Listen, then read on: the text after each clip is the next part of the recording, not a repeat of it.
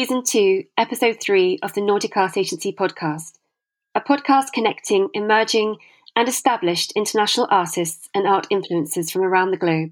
I'm your host, Juliet, a British expat, art historian and gallerist based in Sweden.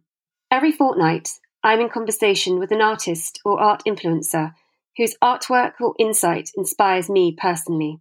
The Nordic Art Agency currently represents 12 international artists, and this is an opportunity to explore their creative process and vision in more depth. This week, we're joining British abstract painter and installation artist Sarah Dare from her West Sussex studio. Sarah Dare is one of the latest artists to join the Nordic Art Agency. We had the pleasure of exhibiting her work last year in the gallery show Dear Painting, a group exhibition of 8 abstract painters curated by artist Joe Hummel. As I continued to hugely admire Sarah's work, it felt very natural to collaborate together, once again, on a more permanent basis, and I'm thrilled that now we are representing Sarah's work exclusively in Scandinavia. Sarah typically works on a large scale, using paper, linen and canvas, combined with a range of mediums selected for their viscosity and finish, such as ink, oil, emulsion and acrylic. Her paintings seek an evocative experience of visceral negotiation with the viewer, initially playful or peaceful, followed by a sense of unease or tension. There is an unsettled element to Sarah's work which I connect to. It leaves you feeling captivated but also curious as to what lives on beyond or below the composition. Sarah studied fine art painting at the University of Brighton and has gradually evolved her unique painting practice of repetitive, large, gestural brushstrokes, which connects the material, audience, and the environment wherever the artwork is being shown. Due to the pandemic, I've been unable to enjoy a studio visit with Sarah and to really spend time soaking up the nuances found in her work. So I have been looking forward to this recording of the conversation for the podcast and unpacking Sarah Dare's abstract painting and the modus behind her work. So a very warm welcome to Sarah Dare, and thank you for joining me on the Nordic Art Agency podcast. Thanks, Juliet. It's really good to get a chance to talk.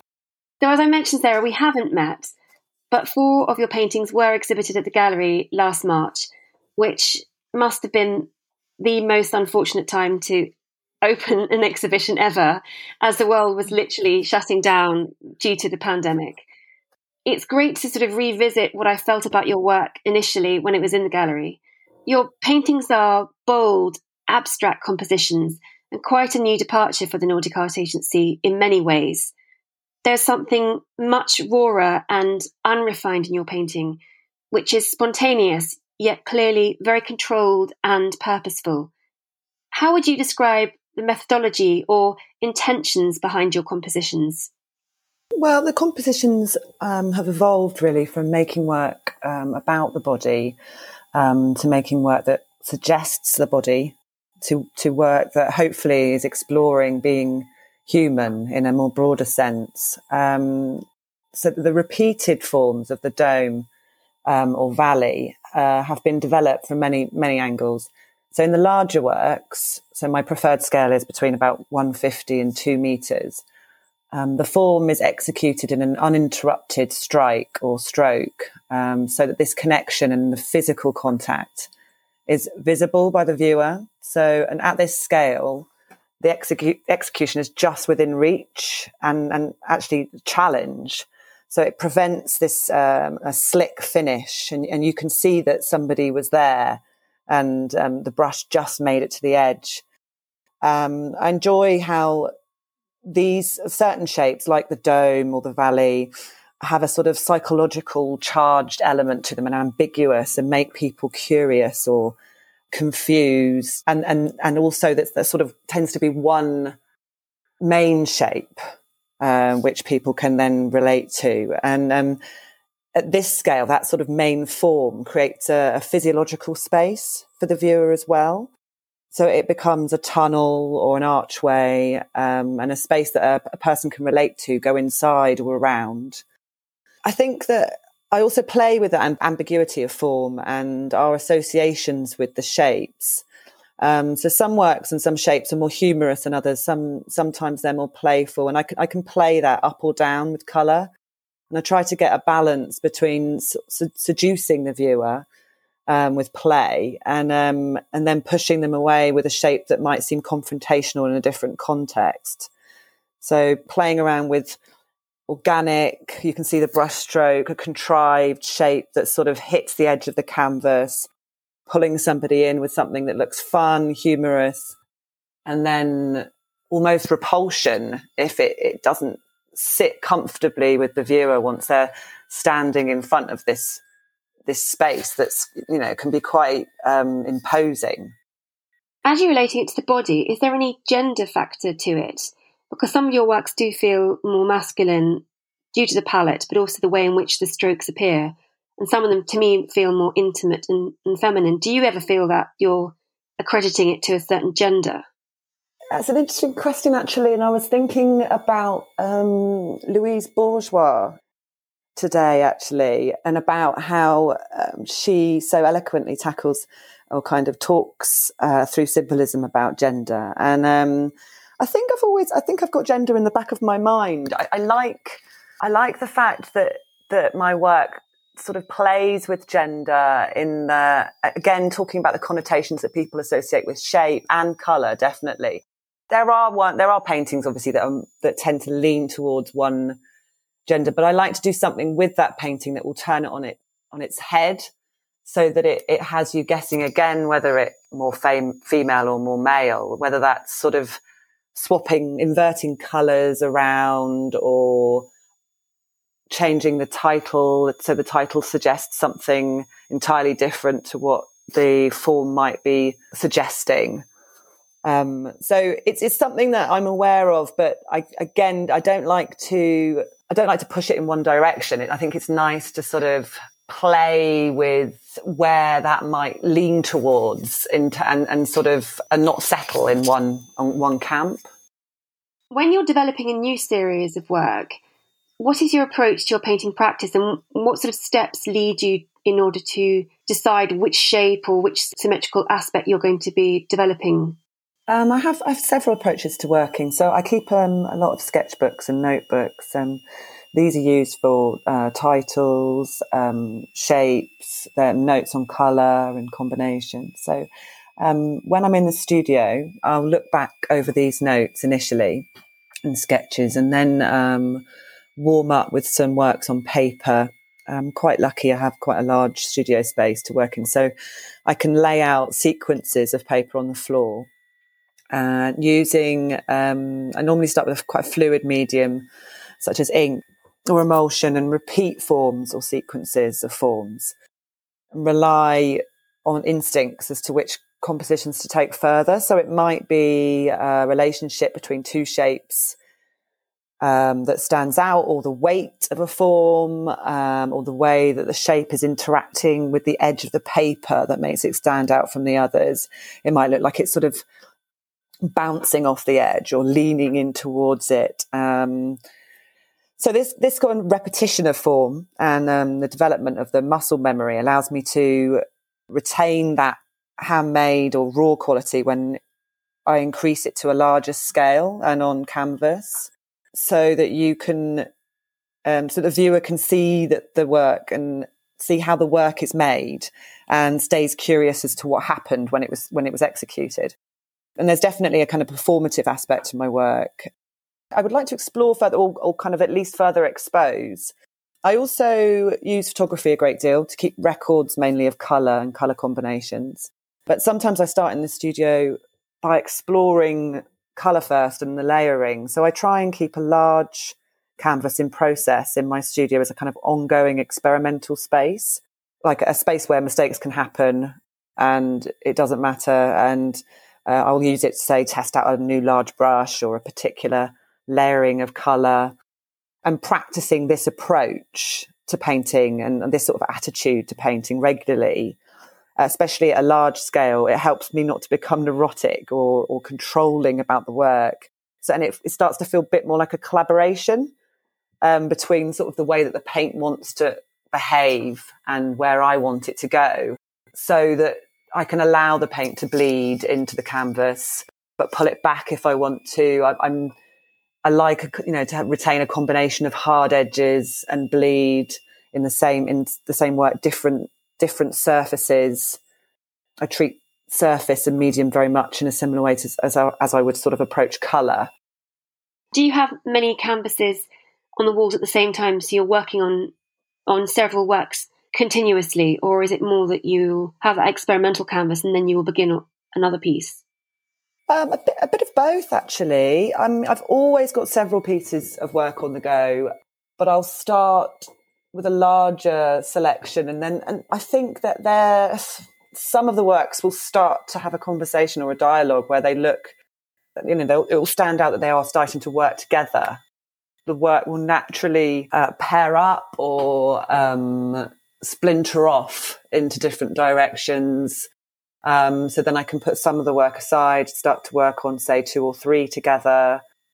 Obviously, it's quite fluid. So some that just feel like they need a break might be just put on pause while others are started. I realise that I'm lucky to be in a position where I can have quite a few pieces on the go at the same time. I'm never going to be one of those artists is able to sort of start working and then put their things away and then. But it's a very immersive environment, and I think that really helps the process. Where I'm almost surrounded by the work, then they start to sort of speak to each other. You have an interest in both art installation and abstract painting. What kind of installation works have you created, and how do you feel this discipline has informed your painting? In installation, is definitely an area that I would very much like to explore further. I'm interested in the relationships and interactions with paintings and the environment and other objects. So I've used made and found objects in exhibitions alongside my paintings, and I've also used large works on paper as a backdrop, almost like wallpaper to the works on canvas. This is very much about the sort of conversation between the works, the older work, the new work, and hopefully seeing the practice as something bigger than the final pieces. And I know I talked earlier about the sort of dialogue. It's trying to sort of present and expose the dialogue and what happens in the studio space. So presenting the work in a sort of non-art space or with non-art objects, an everyday landscape. It's sort of initially started as a reaction against or something to support and give art relevance when viewing it on a digital platform. I feel that you document the paintings in, say, urban landscapes or an environment that stands out as being, it's the opposite of a white box and domestic and kind of everyday, the things that people see on a day-to-day basis, and making the painting work harder. And it's because it's interacting with its surroundings. It's harder for it to engage with its audience. It's finding a different relevance in terms of proportion and colour and physicality. And also, I think that by changing the background and showing painting in a different way and showing painting alongside objects, you can illuminate different presences within the work. So like a bodily presence and physicality is underscored if in a sort of hard-edged backdrop. Drips or an uneven surface or a wonky aesthetic, a slightly off symmetry is emphasized, and then the painting it seems more alive or hanging. I've also hung work unstretched so that it moves as you're viewing it, which again is kind of emphasizing that sort of physicality. There's a few artists that I think do this really well. I talked about Louise Bourgeois and before about how she interchanges between installation, painting, printmaking, drawing, and her practice is very much sort of between all of these works. I was also really lucky to see the Franz West exhibition at Tate Modern. I think that was in 2019. Really enjoyed the relationships between sculpture, painting, performance, furniture. And that the work was very much about relationships with the body, and about the space between it, which sort of it challenges the industry. It's direct, unpretentious, it's relatable, anything I think that changes the landscapes and, and allows you to look at something in a different way, whether that's presenting it in a different way or combining installation and painting and, for example, the way that other artists' work talks to each other and brings out something else. And as you say, it brings a different quality to the work. You speak in terms of your work feeling quite like they're almost living beings, that they have these inner lives in some ways, and by placing them in different environments, they interact with the environment differently. Are you against sterile galleries for placement of artwork, or is it just being given the opportunity to experience them in multiple places? No, it's definitely the latter. I'm not against the white box. I'm interested in how that affects the way people interact with what they're looking at on the wall, and more so during the pandemic, we've witnessed these virtual tours of work, popping up on social media, renders of environments made on the computer, CGI. Nothing will ever replace seeing art in the flesh. The contrast of seeing work in a white space is exactly what that piece, I think, needs to amplify its presence. And then sometimes showing work in an unexpected environment, it sort of catches you off guard. And I think you've engaged different senses and therefore will read the work differently out of context. I completely agree with you. And I think in some ways, looking at these very generic computer-generated spaces where artwork are being placed out of necessity right now, because obviously you can't view works in galleries, there has been, for me, some soullessness about that experience. And actually, I know also there's a new augmented reality app where you can take an image or take a painting, say, for example, one of your artworks, and you can place it in an environment like you're saying. So so a client could see a painting in their living room based on this augmented reality program. And in some ways that's interesting, but at the same time, I think seeing the work alive and in another environment is just so much more of an enrichment and exciting experience. I don't think it's ever going to be replicated by anything digital, regardless of how clever and slick these applications become. These computer-generated spaces are sort of they're believable. They're kind of believable to a point. There's something not quite right about them, and I suppose it's that sort of it's the thing that it's difficult to articulate. That's about experiencing art in the flesh. With viewing art online or viewing art digitally, and something which I think very strongly about your painting is the nuances of colour, which you can really only gauge when viewing your work in the flesh. I think that's, in some ways, it's either heightened or it's drained out. And colour is a dominant feature in your painting. And not only the placement of colour on colour, but also colours supporting colours, and perhaps even the fading of one colour into another.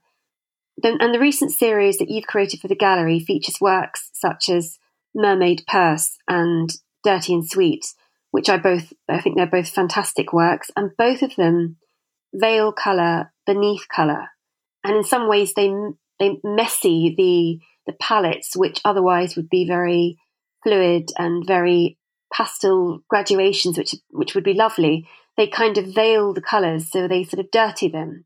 And other works also allow the colour to bleed to the edges until they slowly reduce and fade. How important is the use of colour and the creative process behind how it drives your practice? You're very correct. Colour is a dominant feature in my painting. It is something that I find as much a challenge as much as I like to retain an instinctive approach with colour as well. And actually showing colours and my work in its true form, especially digitally, has always been a problem. Some of my more monochromatic pieces, it's very difficult to show that there is actually a hint of green in the sort of paler colour, and that the main form isn't black. In fact, it's a sort of deep aubergine.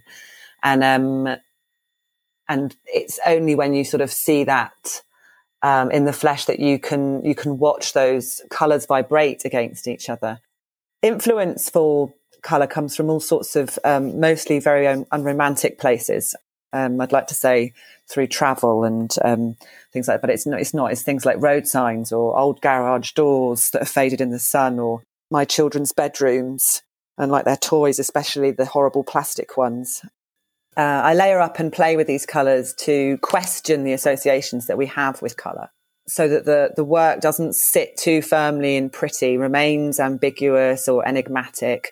I might layer, like you said, a pastel colour, like a pink, say, over a black, so that it's visible from underneath. So one colour is being dirtied or contaminated almost by the other. This also relates back to why I use such a broad range of mediums.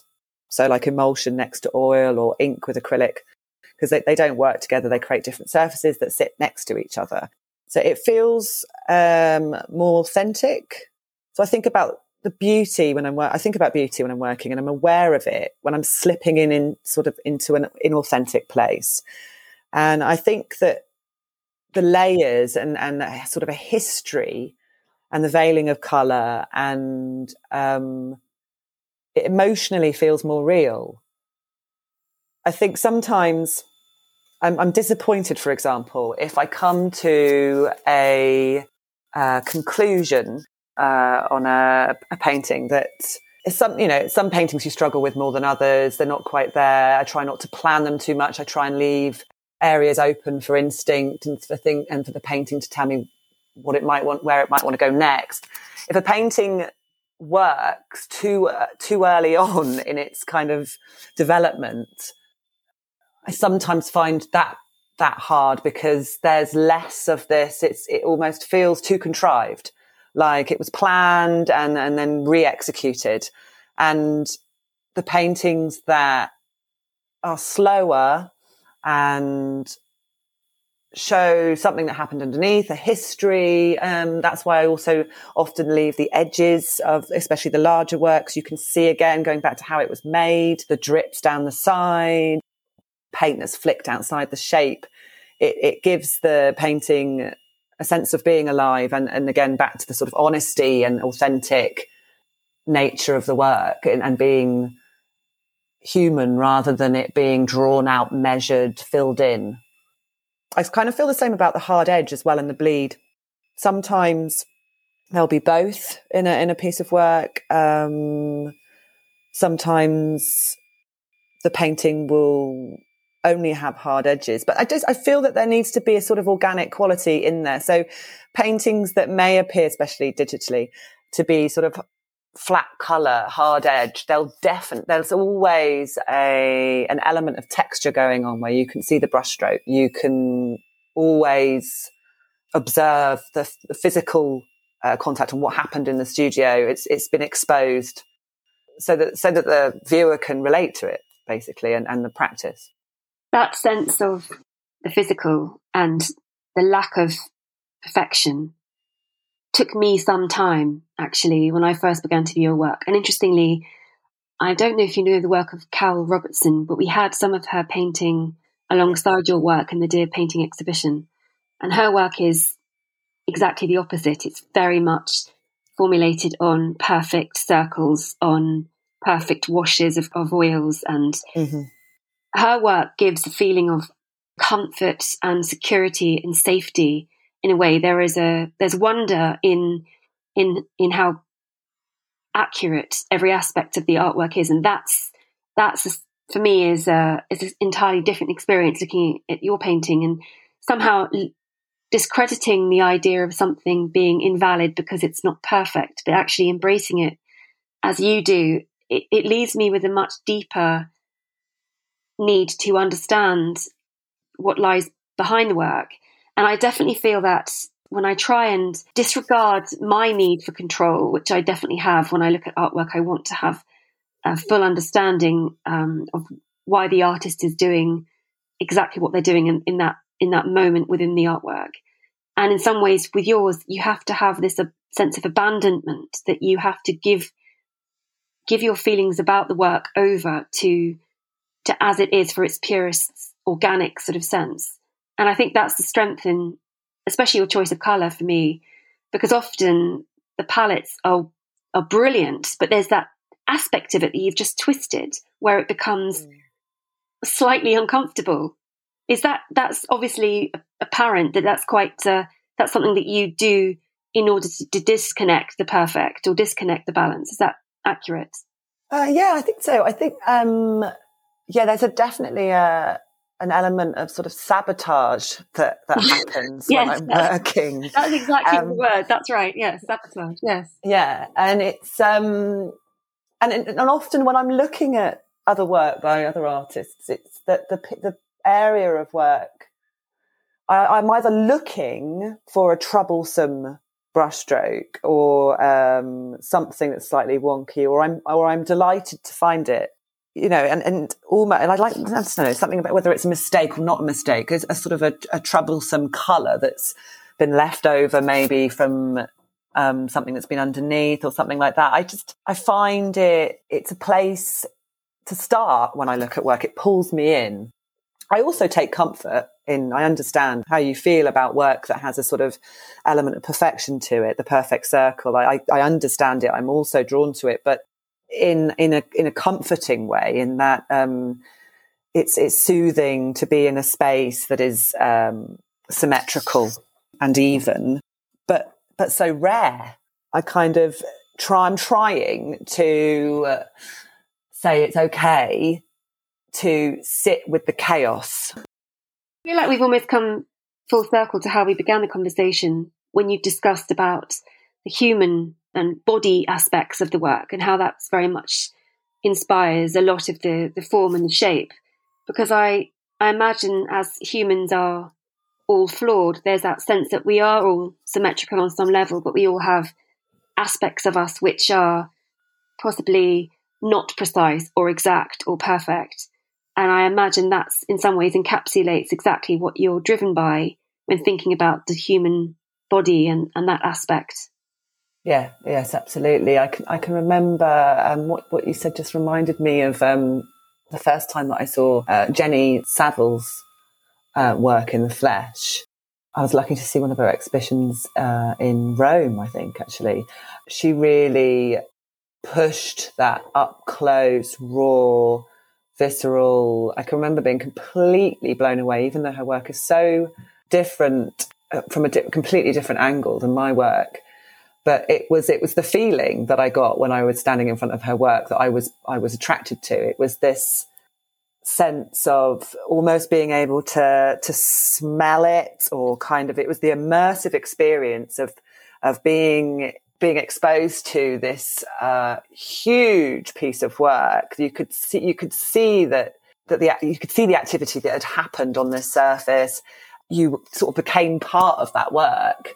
And it was a very physical experience. She was capturing something, which I hope to capture, about that sort of connecting with different parts of, you're looking at it, you're kind of relating to it in a physical sense.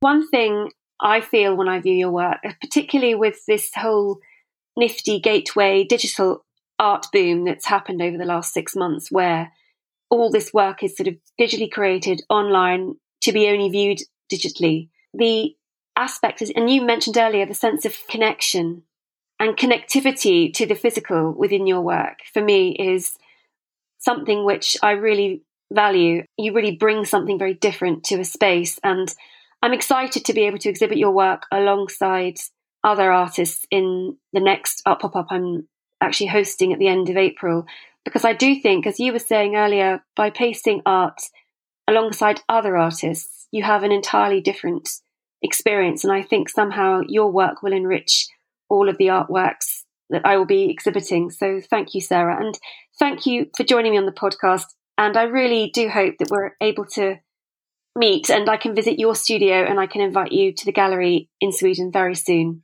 Thank you, Juliet.